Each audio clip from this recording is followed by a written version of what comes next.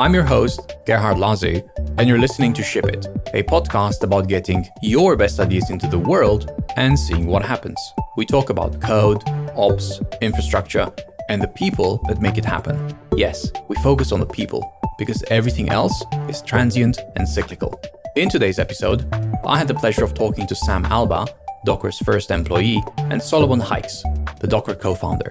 Together with Andrea Luzzardi, they are the creators of Dagger, a universal deployment engine that trades YAML for Q and uses Buildkit as the runtime.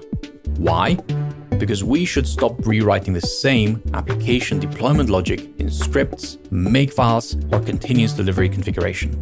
That's right, this is the YAML vaccine that we have all been waiting for. Big thanks to our partners Fastly, LaunchDarkly, and Linode. Thank you for the great bandwidth, Fastly. You can learn more at fastly.com. Ship new features with confidence by getting your feature flags powered by launchdarkly.com. And thank you, Linode, for keeping our Kubernetes fast and simple.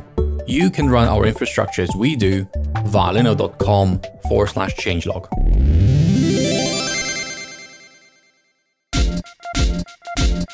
This episode is brought to you by PlanetScale, the database for developers. PlanetScale is the only serverless database platform. You can start an instant and scale indefinitely with unlimited connections. The premise is simple. Never think about database servers again. The PlanetScale platform is based on MySQL and Vitess, which powers Slack, Square, GitHub, YouTube, and more. Everything you want to control is available through the beautifully designed PlanetScale CLI, including their data branching feature, which is the first MySQL platform to allow you to create non-blocking schema changes and integrate your schema changes with your CI/CD processes. PlanetScale is the last database you'll ever need. Learn more and start your database in seconds at planetscale.com. Again, planetscale.com.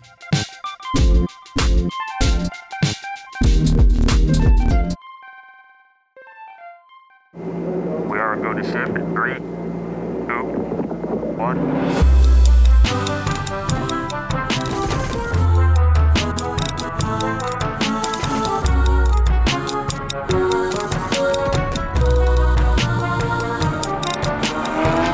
So I've heard of this new tool called Dagger a few months back, and I signed up, and some weeks later I got the invite. And it took me a while to look at it properly, but when I did, I really wanted to share the conversation with the people behind it, because it felt special. So I would like to start by thanking you for making time, Sam and Solomon, to join me today. And we would have had Andrea as well, but unfortunately he's not feeling well, so get better, Andrea, and maybe it will happen next time, all four of us. Thanks for having us. Thank you. So I've learned so much about Dagger in the last few weeks, actually. But what I don't know, and I'm sure that other people would really enjoy learning more about, is how did the Dagger idea start, Sam? Yeah, it starts a while back, actually. So we spent a few years at Docker, all of us, and Solomon was the founder. And we worked for many years for Docker and to make Docker successful. And around 2018, we all decided to do something different in our life. It took us a while to realize that the most important thing for us was to actually work together. So that was the initial goal before starting the Dagger project. It was about starting a company to work together on something that matters to us. So we did that at the end of 2018, went through IC, participated to the batch Winter 19. Solomon was actually a partner. He can share more about that experience. And we spent all of this time talking to people and learning about their problems. We interviewed a lot of different companies. And what we learned along the way was all companies, small, medium, and large, are building an internal platform for application delivery. Sometimes they call it CI/CD, CI/CD pipeline, internal platform, whatever is the term, but it's always the same thing. And what we realized is in building this, they were missing something in the middle that is still missing, actually, because Dagger is not well known yet.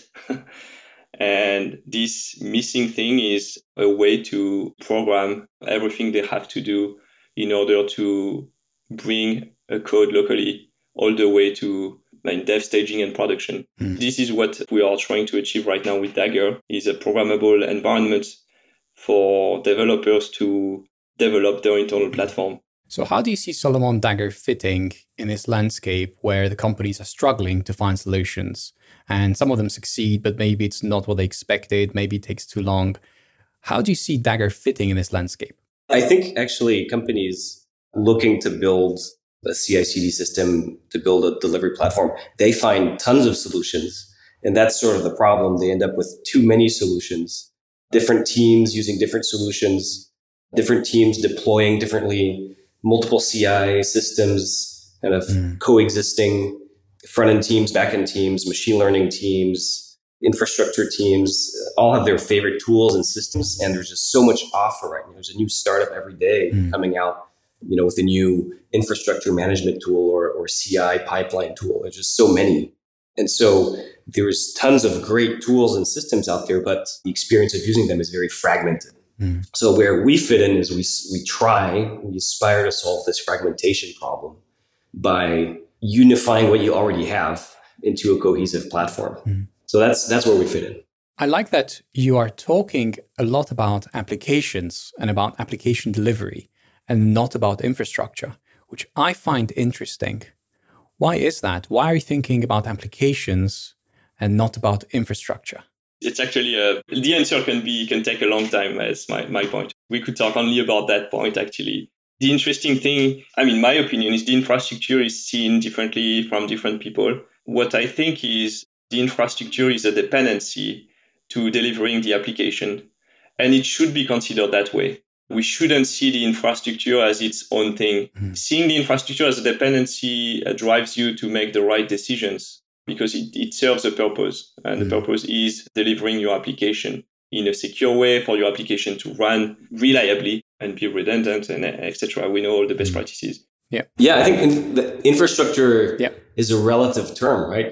Infrastructure as a term, it only makes sense relative to something above it. It's the infrastructure for something, because it's below something. It's the structure below, but below what? In our case, it's below the application. Outside of that context is just, structure, I guess. So from our perspective, the goal is to deliver your application. And it's a very complex application now because it's the cloud and things are complicated. And it's got dependencies, like Sam said. And some of those dependencies are things that you, the application team, cannot change. They're there and you can use them, but you can't change them. And that's the infrastructure. That line between the stuff you can change that you want to deliver and update and push and all of that, above, that's the application. And below, the things that you can't change, but you need, that's the infrastructure. Different groups of people will place that line in different places. And also the line will move over time. Containers, when we started with Docker and all that container thing, infrastructure was either bare metal servers or VMs. Containers were not available to most teams as an infrastructure component. And so containers were something that the developers set up. Containers were a way to move stuff up, to escape the constraints of existing infrastructure that IT would typically lock down too much. And, for example, if as a developer, if I want to install a new package for image processing or something, then I have to ask permission for the sysadmin, and maybe it's available, maybe it's not.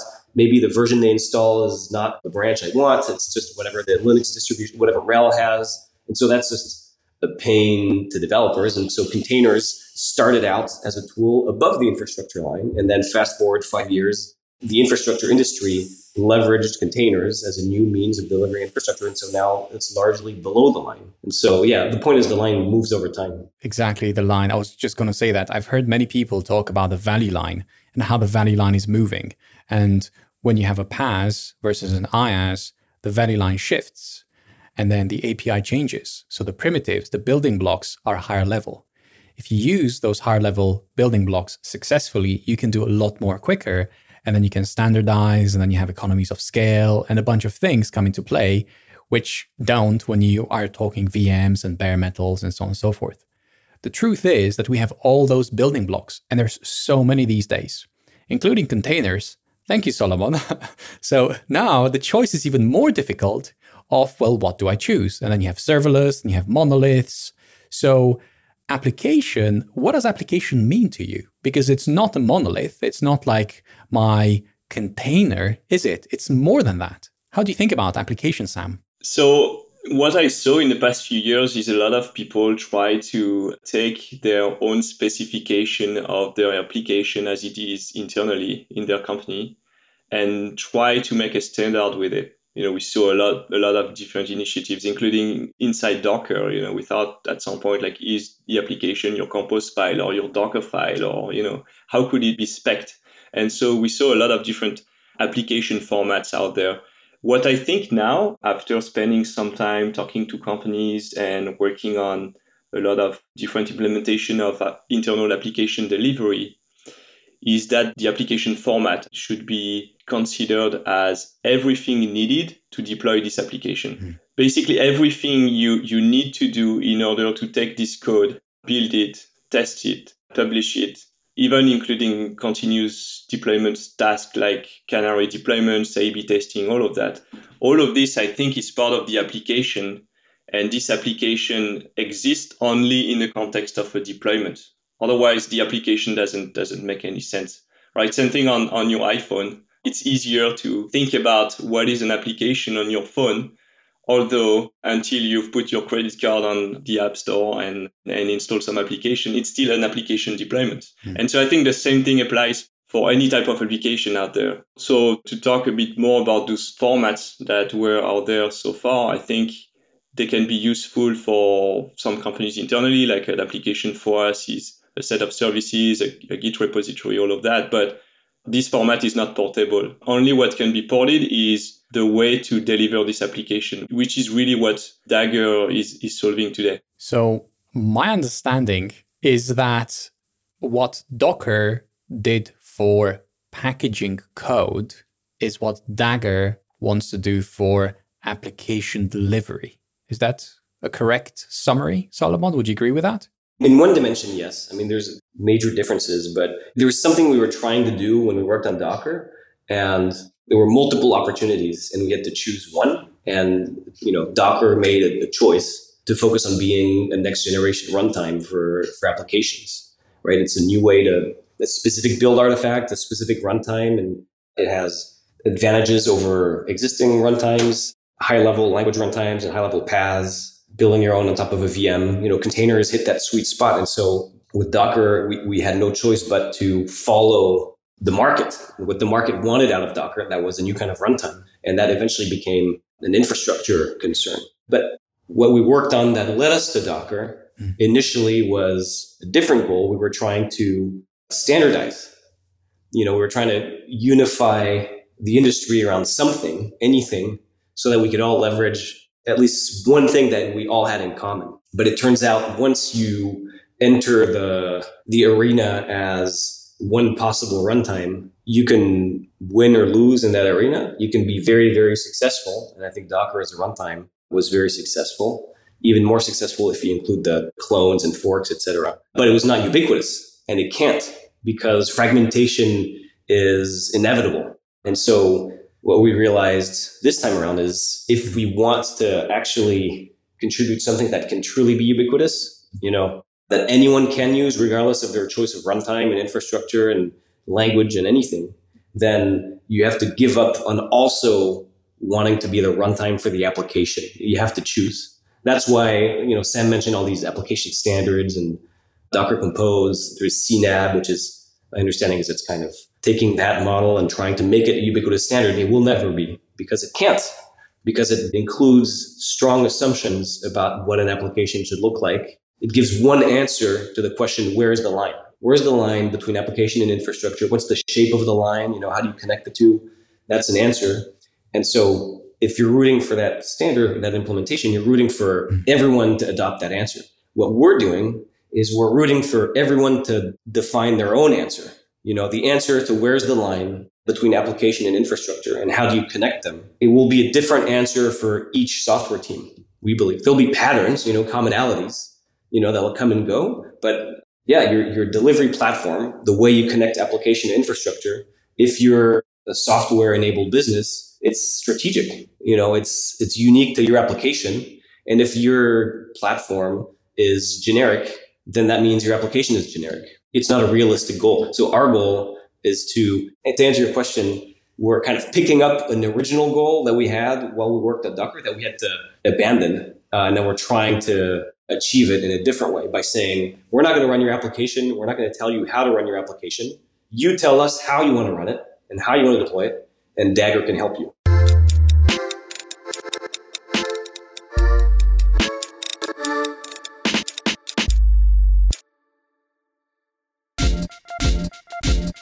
This episode is brought to you by Honeycomb. Honeycomb is built on the belief that there's a more efficient way to understand exactly what is happening in production right now. When production is running slow, it's hard to know exactly where problems originate. Is it your application code, your users, or the underlying systems? Teams who don't use Honeycomb scroll through endless dashboards guessing at what they mean. They deal with alert floods, guessing which ones matter, and go from tool to tool to tool, guessing at how the puzzle pieces all fit together. It's this context switching and tool sprawl that is slowly killing your teams and your business. With Honeycomb, you get a fast, unified, and clear understanding of the one thing driving your business: production. Honeycomb quickly shows you the correct source of issues, discover hidden problems, even in the most complex stacks, understand why your app feels slow to only some users. With Honeycomb, you guess less and know more.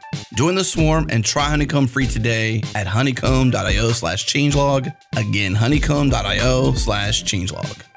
And by our friends at Fire Hydrant. Fire Hydrant is the reliability platform for teams of all sizes. With Fire Hydrant, teams achieve reliability at scale by enabling speed and consistency from a service deployment to an unexpected outage. When your team learns from an incident, you can codify those learnings into repeatable automated runbooks. These runbooks can create a Slack incident channel, notify particular team members, create tickets, schedule a Zoom meeting, execute a script, or send a webhook. For example, your app goes down, an alert gets sent to a specific Slack channel, which can then be turned into an incident. That will trigger a workflow you define in a runbook. A pinned message inside Slack will show off all the details, the Jira ticket, the Clubhouse ticket, the Zoom meeting, and all of this is contained in your dedicated incident channel everyone on the team pays attention to. Spend less time thinking about what to do next and get to work actually resolving the issue faster. What would normally be multiple manual tasks across the entire spectrum of responding to an incident can be automated in every way with Fire Hydrant. Give them a try for free for 14 days. Get access to every feature, no credit card required. Get started at firehydrant.io.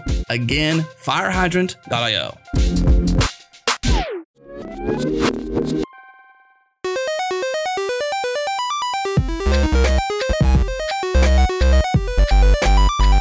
What you just told me makes a lot of sense. And the reason why it makes a lot of sense is because having spent a really long time in the space, I can see it. But what I don't know is how exactly does this solution that Dagger proposes actually work? So how do teams and application developers declare in Dagger what their application delivery flow looks like? How do they do that? So I'll start with this one. I had to do it. Well, first of all, we... No, that's good. Start again then. Sorry. So we use a config language that you know and you probably mentioned already in the podcast. I'm not sure. It's Q. I think you talked to Marcel, I think, right? You interviewed him. Yes. So people who are familiar with the show know the language already, which is good for Dagger, to be honest, because the language is not well known yet. And so it will help as the language progresses for onboarding with Dagger. So just to add a little bit, clarifying piece, this is Go Time episode 163. Okay. Q, configuration superpowers for everyone. By the way, that's the reference. That's the exact episode that you can go to and listen to hear more about Q. So Q is one of the building blocks of Dagger. Yes, and so Q provides very compelling and powerful configuration language that platform engineers or application developers, I mentioned several roles because it's always someone different in a company who does take care of the CI/CD pipeline and the internal platform by extension. And so they use Q to declare everything that they have to do in order to take the code from the code repository all the way to running the code live on any environment, dev, staging, or prod. And so Dagger right now offers through Q a way to define all of that, everything. And so the way it works roughly is, so you use the Q language. Dagger does not change the Q syntax. That's very important to us. We just add the ability in a Q configuration to attach some steps to run, and we run them inside containers, and it's fully transparent for application developers. So the way it works is you define what you want to do by using packages that Dagger provides, basically, or you can write your own. What is a package, by the way? What is a package? Can you give us an example of a package? Because that's a fairly important concept. Yes. So Q offers the ability to import packages, first of all, and Dagger piggybacks on this to provide a standard library of packages of reusable things, building blocks. And so one of these packages, for instance, is the ability to manipulate a Git repository, to deal with the GitHub authentication, to integrate with Terraform, for instance, in order to, rely on some infrastructure definition or providing some infrastructure resources along the way. Recently, we added a package for Argo CD that was a contribution from someone in the community. The idea was from the application delivery pipeline, to generate an Argo CD configuration and call Argo CD directly from Dagger, so that there is a reusable package now. Dagger also has the ability to define packages that you can share and import. So they don't have to be, all of them to be inside the standard library. We only add packages that we think are generic building blocks that people can reuse. We also have packages that are cloud provider specific, GCP, AWS. Inside GCP, there is a package for GKE dealing with the authentication. Then there are generic Kubernetes clients that you can reuse. And so you can import those packages and use them pretty much like you would do in a programming language like Go, for instance. And then behind, once your configuration is live, there is a way to set inputs. Some of them can be secrets. For secrets, Dagger manages the encryption of secrets. And then you type Dagger up, as simple as that, and your application is live. Mm-hmm. So Dagger takes some inputs. There's also outputs, I assume. The outputs are a result of the packages running or the definitions that call packages. Would you call that a plan? Is that a plan in the Dagger language? Yeah, so the development flow that Sam described, what you're doing there is that's when you're writing a configuration for Dagger, right? So you're telling Dagger how to deploy your stuff. And without Dagger, you would typically do that in a bunch of different places, which is one of the problems. You can't do it just once and then run it everywhere. You probably have to repeat and duplicate the information and fragment it. If you're going to deploy from your laptop, you're going to have shell scripts, Docker Compose file, maybe a make file, a custom Python script, custom Ruby script, a custom JavaScript script.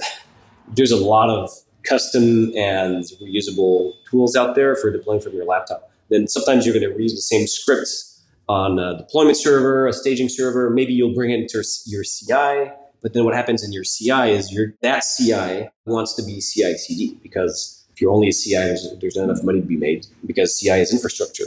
A CI system is a runner for your scripts. Every time something happens on source control, a very valuable thing to do. But there's 100 of them. So now what all these CI systems are doing is adding more and more sophisticated pipeline systems. And a lot of those are configurable in YAML.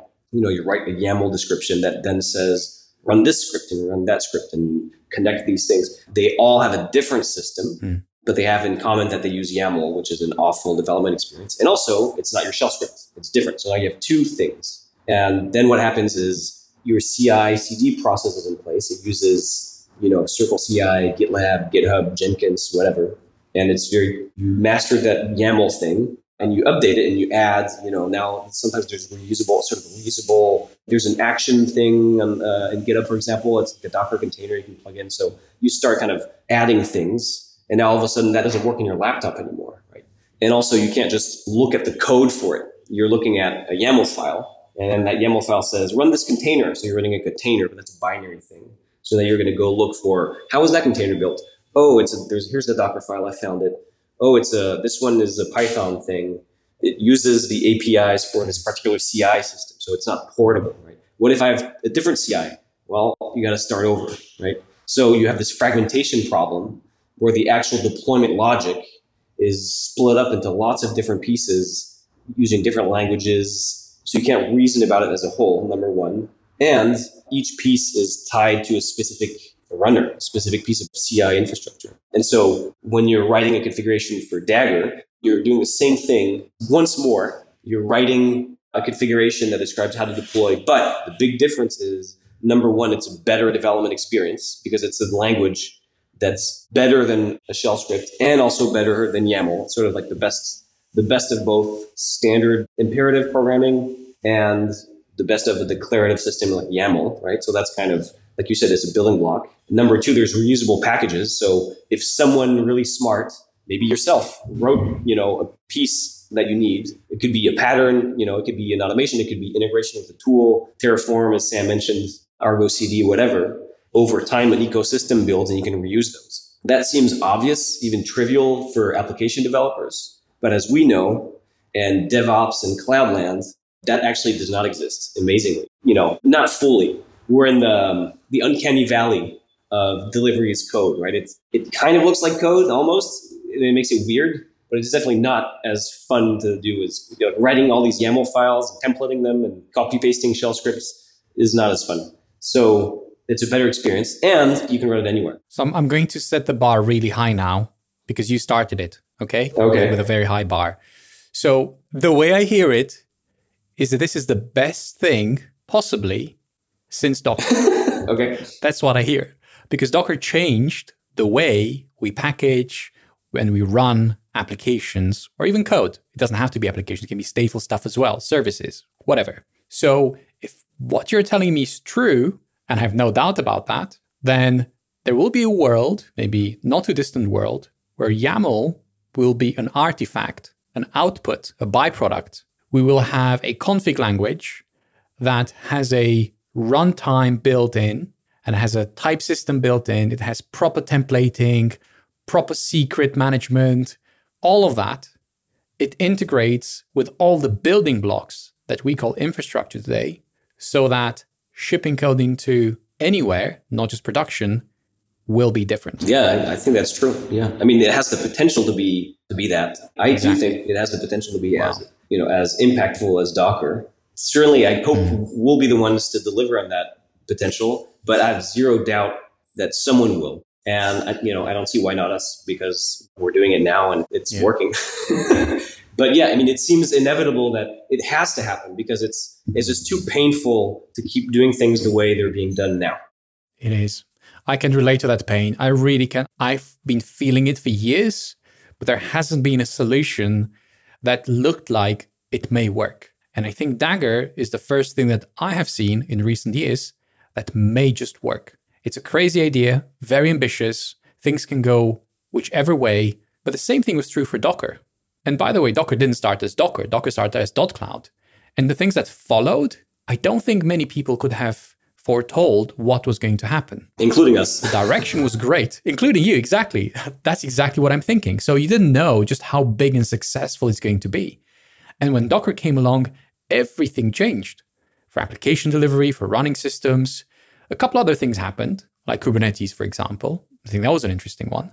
But the container image and the container format, and even though the runtimes changed over the years, and I know that we use Docker Compose and Docker Swarm to run changelog, and then we switched to Kubernetes, and it's okay, like we like it, we like the container, we understand the value, but we still use a lot of makefile. We still write a lot of YAML, and it's okay because we've been doing it for years, but it's not great. And that's the point that you're trying to tell us, hey, there is a better way. So Q is one of those amazing things. By the way, I looked it up. Configure, unify, execute. Right? So it's like in the name of the language. But I know that Dagger has also another special component. And that is not Docker, even though it makes use of Docker.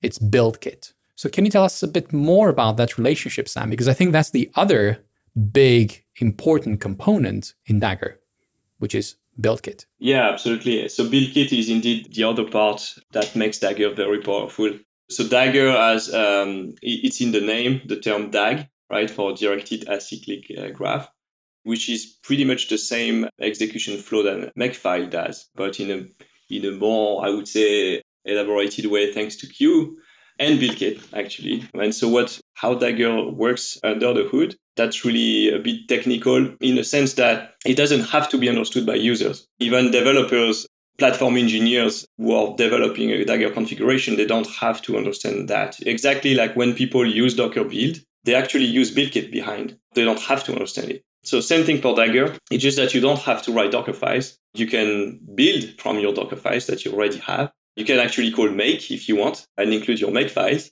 or run your bash scripts if you want from your Dagger config. But the execution side of it happens within Buildkit. And Dagger calls to Buildkit directly through what's called LLB, low-level binary, which is binary opcode that Buildkit implements. And so Dagger talks to Buildkit directly and generates those instructions from Q. And Buildkit offers a lot of different things. Pretty much the same thing that you know from Dockerfile. It's just that, in my opinion, when you write a Dockerfile and you type Docker build, you probably use less than 10% of what Buildkit can offer. And so with Dagger today, you can really step up the game by producing really fine-tuned execution from your configuration. So it's a bit abstract from when it's said like that, and I'm sure Solomon will explain it better than me. I don't understand it as well. That frees me to explain it. This is what I propose. I was reading a blog post from Tonis TG introducing Buildkit. Yep. It's from 2017, and there's a link to a talk that Tonis gave at DockerCon 2017, I believe. So I'll link it in the show notes. Watch that talk, which explains everything about Buildkit, including the LLB, how it works. There's the DAG. That's a great one to watch. If there's one thing to take away from our explanation of Buildkit, there's a lot to cover. But the main thing that you won't get from that presentation is that everybody else uses Buildkit to build, and Dagger uses Buildkit for much more than build. And I think it was already known that Buildkit is just an incredible low-level build system. It's vastly superior to almost anything else out there because it's low-level. And it can focus and specialize. It's kind of like LLVM in the compiler world, very similar. But we're taking it one step further and saying it's so powerful that the name is wrong. I don't know what it should be called. It's not just for build. It's a generic virtual machine for DAG computation. And that's how we use it. And it turns out a great application, DAG computation, in other words, writing your program like a DAG and running it like a DAG, is pipelines. Especially when you have multiple pipelines and they're interconnected and you need data to flow through them in one direction. So anything related to CI/CD will always be better when you program it as a DAG. And so we leverage that. But it's a common point of confusion that we have to clear up, I think, often. It's that, if you dig into the internals of Dagger and you see Buildkit and you think, oh, great, they have this built-in build capability, which is true. A nice side effect is anything that involves building stuff, you can leverage the Dagger APIs natively to do. You can re-implement your own Docker build natively to Dagger if you want, but it's not just build. Anyway, I'm repeating myself. Yeah. It's important. That sounds amazing. I can see how powerful that is. But the reality, at least for me, is that the implications of that is that I have to run Docker. And I uninstalled Docker on my machine about 6 months ago, and I don't have to update it anymore. I don't have to worry about licensing anymore. And there's a lot of contention around Docker recently. I sidestepped it in that I uninstalled it. I just use the runners in the CI/CD systems. Or, and this is something recent, I'm looking at moving my development to remote hosts, where there will be Linux, there will be Docker, not a problem. So from that perspective, obviously today, Docker is a dependency of Dagger. And Dagger will not work without Docker, correct? Not completely correct. You can use, if it's really important to you to use Dagger without any Docker engine, you can. Most people that we talk to choose to use it with Docker because it's just they have it. But yeah, not everyone has Docker installed and not everyone must be forced to. Buildkit itself, you can run as a separate daemon. Interesting. But that daemon is going to need to talk to something capable of running OCI containers. And that something could be the Docker engine. It could be containerd, which often is bundled with the Docker engine, but you can run it separately if that's your preference. I think there's calling runc directly, which is the even lower level tool. So you can get away with that. Or you can do any of those, Docker engine, containerd remotely. And you can even run the Buildkit daemon remotely. So these projects, Buildkit, containerd, can be run remotely, and there's well-documented methods for connecting to them and managing them remotely via SSH, for example, etc. So Dagger supports all of that. So if you have a favorite custom Buildkit and or Containerd infrastructure, either that you want to build or that you already have, you can leverage it with Dagger and it just works, which is pretty cool. It is very cool. Yeah, it is very cool. I love that world. And I'm wondering if I was to use that option today, how, are there any issues around, for example, volumes? Because that always used to be a problem when you would mount local volumes, or if you had to copy lots of stuff and then the Docker daemon would be remote. That, in my experience, didn't used to work as well. But maybe there's no such thing in Dagger. Yeah, so the job of Buildkit is to, you define DAGs, graphs of things to do, of operations, and then you run it. There's a beginning and an end, and then you get outputs. You provide inputs, you get outputs. Very powerful, very scalable, blah, blah, blah. But does not use or depend on the concept of Docker volume.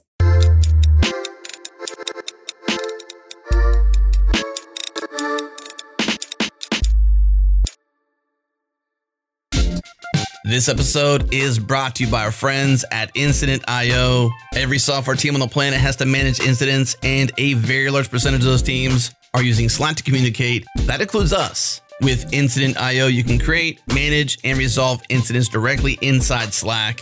Here's how it works. Head to Incident.io and sign up for free, then add it to your Slack. From there, you have a brand new incidents channel where all incidents get announced. Use the /incident command to create and manage incidents. This command lets you share updates, assign roles, set important links, and more, all without ever leaving the incident channel. Each incident gets their own Slack channel plus a high-res dashboard at Incident.io with the entire timeline from report to resolution. Get everyone on the same page from the moment they join the incident and help stakeholders stay in the loop. Add Incident.io to your Slack today and prove to yourself and your team that they have everything you need to streamline your incident management. Learn more and sign up for free at Incident.io. No credit card required. Again, Incident.io. And by our friends at Raygun. Have you ever wondered how users are really experiencing your software? When you unlock real user insights, you'll be able to identify and resolve front-end performance issues and ensure your application is consistently delivering superior experiences. Raygun will deliver a daily performance summary to keep your finger on the pulse of your website with an overview of your slowest pages, core web vitals, user sessions, and user satisfaction. This gets sent straight to your inbox or Slack channel of your choice. Join thousands of performance-focused, customer-centric software teams who use Raygun every single day to deliver flawless experiences to their customers. Again, raygun.com.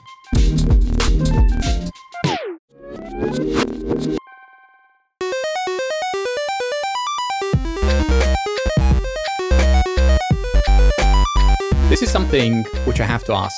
I've been thinking about it for some time and I have to ask it.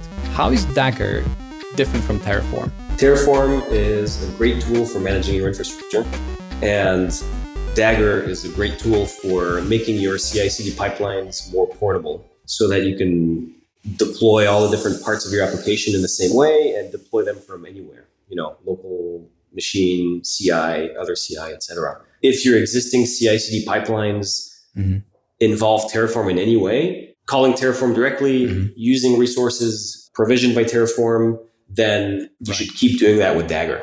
Dagger will help you integrate with Terraform better if you're already using it. It does not replace Terraform. It shares some commonalities in how it works internally. There's a graph, there's a declarative language, etc. So a lot of people ask, because they know Terraform very well, and it's mostly a matter of positioning. We have to be more clear in what it's for, what it's not for. But yeah, the short answer is, they're related but complementary. That is a great answer. Thank you very much for that. So with that in mind, I love tools that use themselves, like dog food them, and you're basically the first users so that you can see what doesn't work. I'm a big fan of that. Does Dagger use Dagger? In what way, Sam? Tell us about it. So it's very important to us as well, because, in the past, in my career, I worked on some products that we were not using internally, and it's always very, very difficult to just rely on your users to get feedback. You have to use your products. Honestly, sometimes it's not possible somehow, but for us, we have to, and we need to actually, because, as a software company, we have also problems and needs in terms of application delivery. And so there are few areas where we use Dagger today and few areas where we'll use Dagger even more tomorrow. The first one that comes to mind is running the test entirely. So right now we run all of our integration tests for the standard library, which is the reusable packages that Dagger provides. All of those tests are being run inside Dagger, which brings some advantages. Well, first of all, you have Q to define those tests. So I don't know if you used any test framework in the past, but anyway, there is always some effort to to implement those tests. So having Q is really handy. Then another advantage is to make, since most of your tests, all of your tests usually should run in your CI, defining all of this CI logic on your CI system is very challenging because developing your test is software development. And as any software development, it has to be maintained and evolve over time and grow. And doing that on your CI requires always very long and difficult development lifecycle. I don't know if you, tried Circle CI, GitHub Action. All of them. I know what you mean exactly. Yeah. Yep. And so replacing all of that with the Dagger app, so you can just develop your test locally. And then your CI just needs to do the same as simple Dagger app. So that makes everything your CI does portable, including running your test. Then there is the deployment of our docs. There is even more that we need to move over to Dagger. Like an example right now, if people have access to the repo, they will see that we use Go Releaser to build the Go binaries.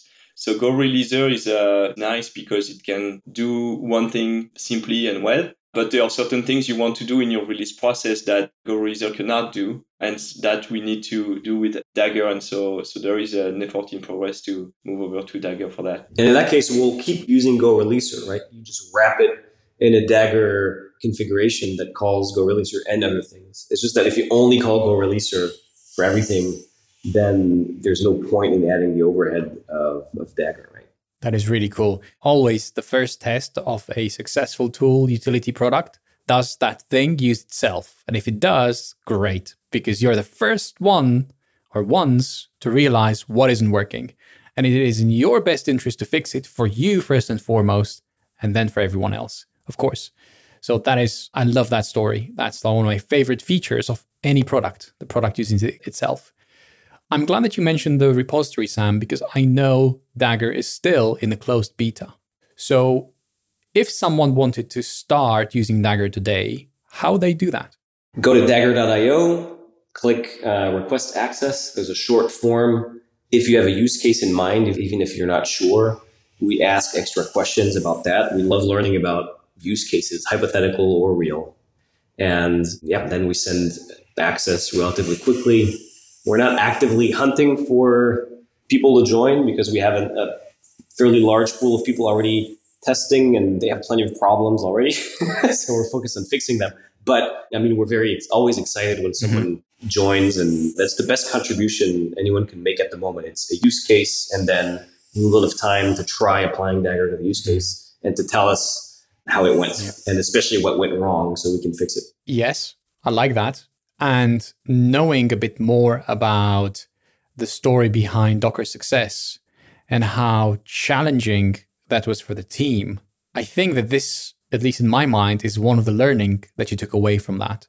So rather than making it wildly popular, everybody using it, getting so much feedback that you cannot even keep up with it, is it true that this is one of the things that you're doing differently and in a way better? We actually did the same with Docker. It didn't last as long. No, you're right that yes and no, because with Docker, we did focus a lot on giving early access to people even before it worked properly, even before it built. The first meetings we had privately, you couldn't compile it yet. And then it ran, but it was fake. If you go in the history of Docker, the Docker repo, there's a file called fake.go that pretended things were happening, but they weren't. And then, we basically miniature meetup. It's crazy. Yeah, we had little private meetups at our office back when you did things in offices before launching. People would come and talk about Docker, how they would use it. But what's different is that ended pretty quickly. It lasted a couple months and then boom, it was out. And we did feel like we were not ready. And so Docker was very successful. It happened for a good reason, but we did pay a price in terms of preparedness, and especially on the business side, because we didn't have a plan for monetizing it, and we didn't really think it through. And then we had to think it through in a very different environment where, you're in a tornado and everything's happening very quickly. And The whole industry wants everything from you. Yeah. And you got to decide things right away. So this time we're designing a cloud product in parallel to the open source tool we mostly talked about. And when we launch, we plan on having a complete picture on how you're going to use the open source tool, how you're going to use the cloud product, how they'll connect, and how our business will be a sustainable one so that the tool can continue to exist and improve, right? Because you don't want to be in a situation where nobody pays for it, but everybody is pissed off at you for not investing money and making it better for them. And that, which is basically what Docker had to go through, right? And then they're angry when you start charging. Why didn't you fix my Docker desktop bug? Grr. Why are you charging money for Docker desktop? Grr. Pick one. I'm just going to uninstall it. And I install it. No, that's not how it happened for me, but I know exactly what you mean. So I'm glad that this is one of the things that you're doing differently. It makes a lot of sense. I think it sets up Dagger for success. One other takeaway from what you've just said, Solomon, is that a good idea, even if it doesn't work in practice right away, it's still a great idea. And people coming around it, that's amazing to see. People that think like you, people that see and feel the pain that you do. And I really like that about Dagger, which is what I also loved about Docker. There was a real pain, you addressed it, a couple of things you could have done better, as always, right? Even now, just a few. It will always be the case. Yeah, just a few. All right, we're downplaying it. And I see this different approach in Dagger. And I think, again, without the benefit of hindsight of Docker, is I can see it working. I really can see it working. I know that the community is very important, essential to the success of any product. So how are you thinking about that relationship, Sam, with the community? Well, for me, the community in a project like Dagger should be seen as an extension of the team, of the internal team. It's not, on some projects, you have some code that is open source and contributions externally that are managed on the side as a side thing, right? Side task. For us, we try to reapply what we did at Docker. And for that specifically, I think it was a success. At Docker, it was really an extension of the team. And no matter where you were, an external contributor or an employee, it made no difference from a project governance point of view. You were able to open a pull request and propose something, discuss a design, propose an implementation, even participate into maintaining the project from an outside point of view without being an employee. And we applied the same thing right now on Dagger. It's not obvious because the project is still closed in closed beta, but for the people who have access to it, I think they can feel this way. Same thing for internal discussions. We have a Discord channel with public channels, and we try to discuss everything related to development on public channels. We avoid side conversations internally, and we don't use Zoom. We use Discord and public channels for that. It's very important to involve everyone. That's what the community means to us. I think without this aspect, you cannot build an ecosystem, really. You cannot really involve people and have external contributors feeling important to the project. It's not something that you can fake, basically. I see it exactly the way you see it. Completely agree with everything that you mentioned. So I'm wondering now, how can the community help you best? The mission is great. The idea is great. The way you're approaching the community is great. So how can the community reciprocate? We have a strong opinion on open source contribution that I think it's misunderstood a lot. What open source contributors are relative to a project and product attached to it. I think when you participate in an open source project, when you contribute to the code or the documentation or open an issue, any sort of contribution, that's the highest form of user engagement, right? An open source contributor is a power user. There's users, there's power users, and then there's power users that are such power users that they actually contribute to the code and the docs of their own product. And that's like the ultimate level of achievement as a user, right? But the word user is super important because what got you there is using the product and liking it enough to use it more and become, proficient in even how it works. And also there was something that you disliked enough about it, or, that was missing that motivated you to contribute. Maybe the code itself, maybe just the issue, describing it, a detailed bug report, there's a line you cross where you become basically the most valuable user possible. And it becomes a two-way exchange. And that's just what's really unique about open source, I think. So basically everything Sam said just before, it's either you build around the community of people like that or you don't, right? Either you want it to be possible or you don't. And so with Docker, that worked really well. And so we're doing it again. So that's indirectly answering your question, which is how do you best contribute? Just use it, and just keep using it. And, if you try to use it and you fail to use it because you don't understand it or it's broken or maybe you're using it wrong, you're not sure, just any engagement around how you use it is automatically a contribution. Early in the funnel where you're not really an active user, but you're trying, that's data on how can we help you and others like you get started. Just off the top of my head, the docs are incomplete. The explanation on the website is vague and confusing. The UX is pretty terrible because it's 10 layers of iteration that we haven't had time to clean up. We know all that, but from the inside, it's like a giant pile of work to do, like an infinite pile of work to do.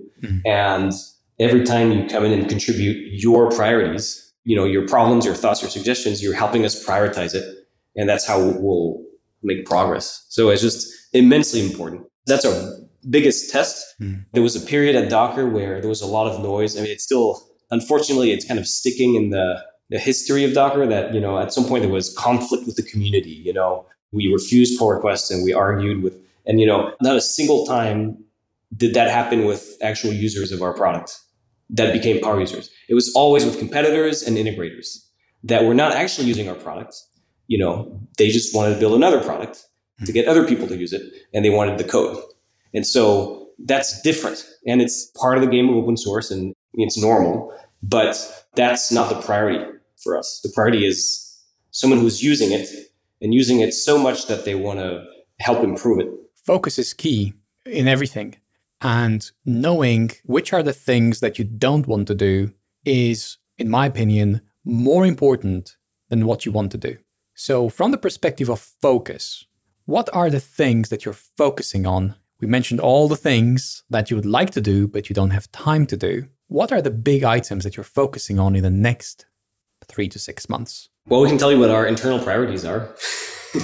And hopefully they align with the answer. If you want, yeah, I would love to that. And I'm sure all our listeners would love to hear that. Yes, please. Yeah, so we have a weekly team meeting and we talk about how everyone's doing and what everyone's doing, whether they're stuck and need help, et cetera, and then how everyone's work contributes to our priorities as a team. And then we update those as we go. Right now, we have 3 priorities. One is a strong and engaged core community. So we need a core group of people that consider themselves Dagger developers, and they're actively contributing to the Dagger ecosystem, right? And it's a very small one. And so the number of those people is not important. That 5 to 10 people that are continuously engaged and don't leave. So it's not a revolving door. It's 5 to 10 people with 100% retention, basically. You're no longer at 0. And you want to make sure they're happy and, they feel really involved. So that's the first priority, the developer community. And the second is successful, we call them accounts, an actual project, actually doing something real with Dagger, being happy and continuing to do it. So we have lots of data, lots of people interacting with us, trying. We have some analytics, and so we see activity, but activity doesn't necessarily mean a successful project, right? A successful account. So we want to make sure there are teams out there that are successful using Dagger, and we know who they are and we understand why. Very important. That's the second. And the third is a cloud product with great conversion and great retention. So something we can actually sell. So that's the third priority. I'm thinking of helping you with the second point in that I do see the changelog setup using Dagger. I really want to try it out. I also think that I could help you with the first one, but time and priorities, you just mentioned, we all have them. So it's subject to that. And I also know that this was a tweet that went out several weeks back. I know that you're looking for people that want to join Dagger, to actually work on Dagger. Yes. So which is the ideal candidate that you would like to apply for those very, very few roles? Well, I think it's a tough question because everyone is different. So we don't have like a type of people that we can describe really well in a blob of text. That said, there is this blob of text that was tweeted a few weeks ago that explains it as much as we can. Mm-hmm. And right now we are looking to build a small team of what we call founding engineers, a founding team, not only engineers actually, really a founding team that can participate in making Dagger evolving, but not only building the company as well. Great company. And so I believe first 10 people, and I was part of them actually. I was the first engineer hired at .cloud back then, along with few other people. And and we were, involved not just in building the product, but also in building the company, deciding, setting the culture for the next 10 after us. And so this is what stage we are in today. We're looking for people who are willing to build a product for sure. That's the first thing. Are you convinced about the problem we are solving? That's probably the very first criteria. But the second one is really, are you ready to participate in building the company? And everything related to that, company's culture, engineering processes, how you want to manage your day-to-day with other people. That's really about building the company. It's about defining all of those things. Some of those things are defined today, but they are going to change. And everyone participates into that. It's not the founders, dictating how things should happen. It's really a teamwork. I really like the way you're thinking about this. I really like the description that you put out there. I know it's really difficult to capture that ideal candidate. It's actually impossible, to be honest, because there's always wild cards and curveballs. But I really like the way you went about it. And I wanted to mention it because it felt important and significant. So now as we are wrapping up, I'm wondering that as a listener, which is the most important thing for me to take away from this conversation? Solomon, would you like to start? Yeah, I think if you're involved in DevOps and CI/CD, life is painful, but it feels like the future is exciting, and we agree. So the pain is not mandatory. It's okay to solve it.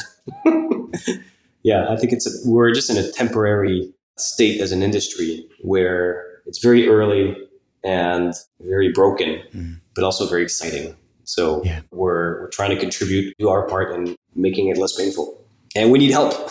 I see what you mean. Yeah. How about you, Sam? Well, I totally agree with Solomon. And I will just add as an extra piece of information that although Dagger is in closed beta right now, it's pretty easy to get access to it. We watch the queue pretty carefully every day and make sure that people are not waiting too long to get access to it. So feel free to sign up and you'll get an access soon. And once you get access, it feels like an open community that will be widely open at some point soon, once we feel it's ready. Yeah, and then we are available to talk about your use cases. We are allocating time every week with the team. We make sure we are reactive on people's questions and in people asking help about building their internal platform as well. So we can help writing in implementing internal platforms using Dagger, giving advice and all of that. So feel free to join the community. Also, if you've signed up and you're wondering why you didn't get access yet, check your spam box because it's probably there. As for my takeaway, we missed Andrea. We hope he gets better. And I'm looking forward to all four of us getting together soon, maybe after I have set up changelog running Dagger. And there will be some learnings. I'd like the sound of that too. Yes, Solomon. Let's see if you're still happy to talk to us after that. Yeah, I'm pretty sure I will. There's something there. But thank you very much for joining me. This was a great pleasure, and I look forward to next time. Thank you. Thanks so much.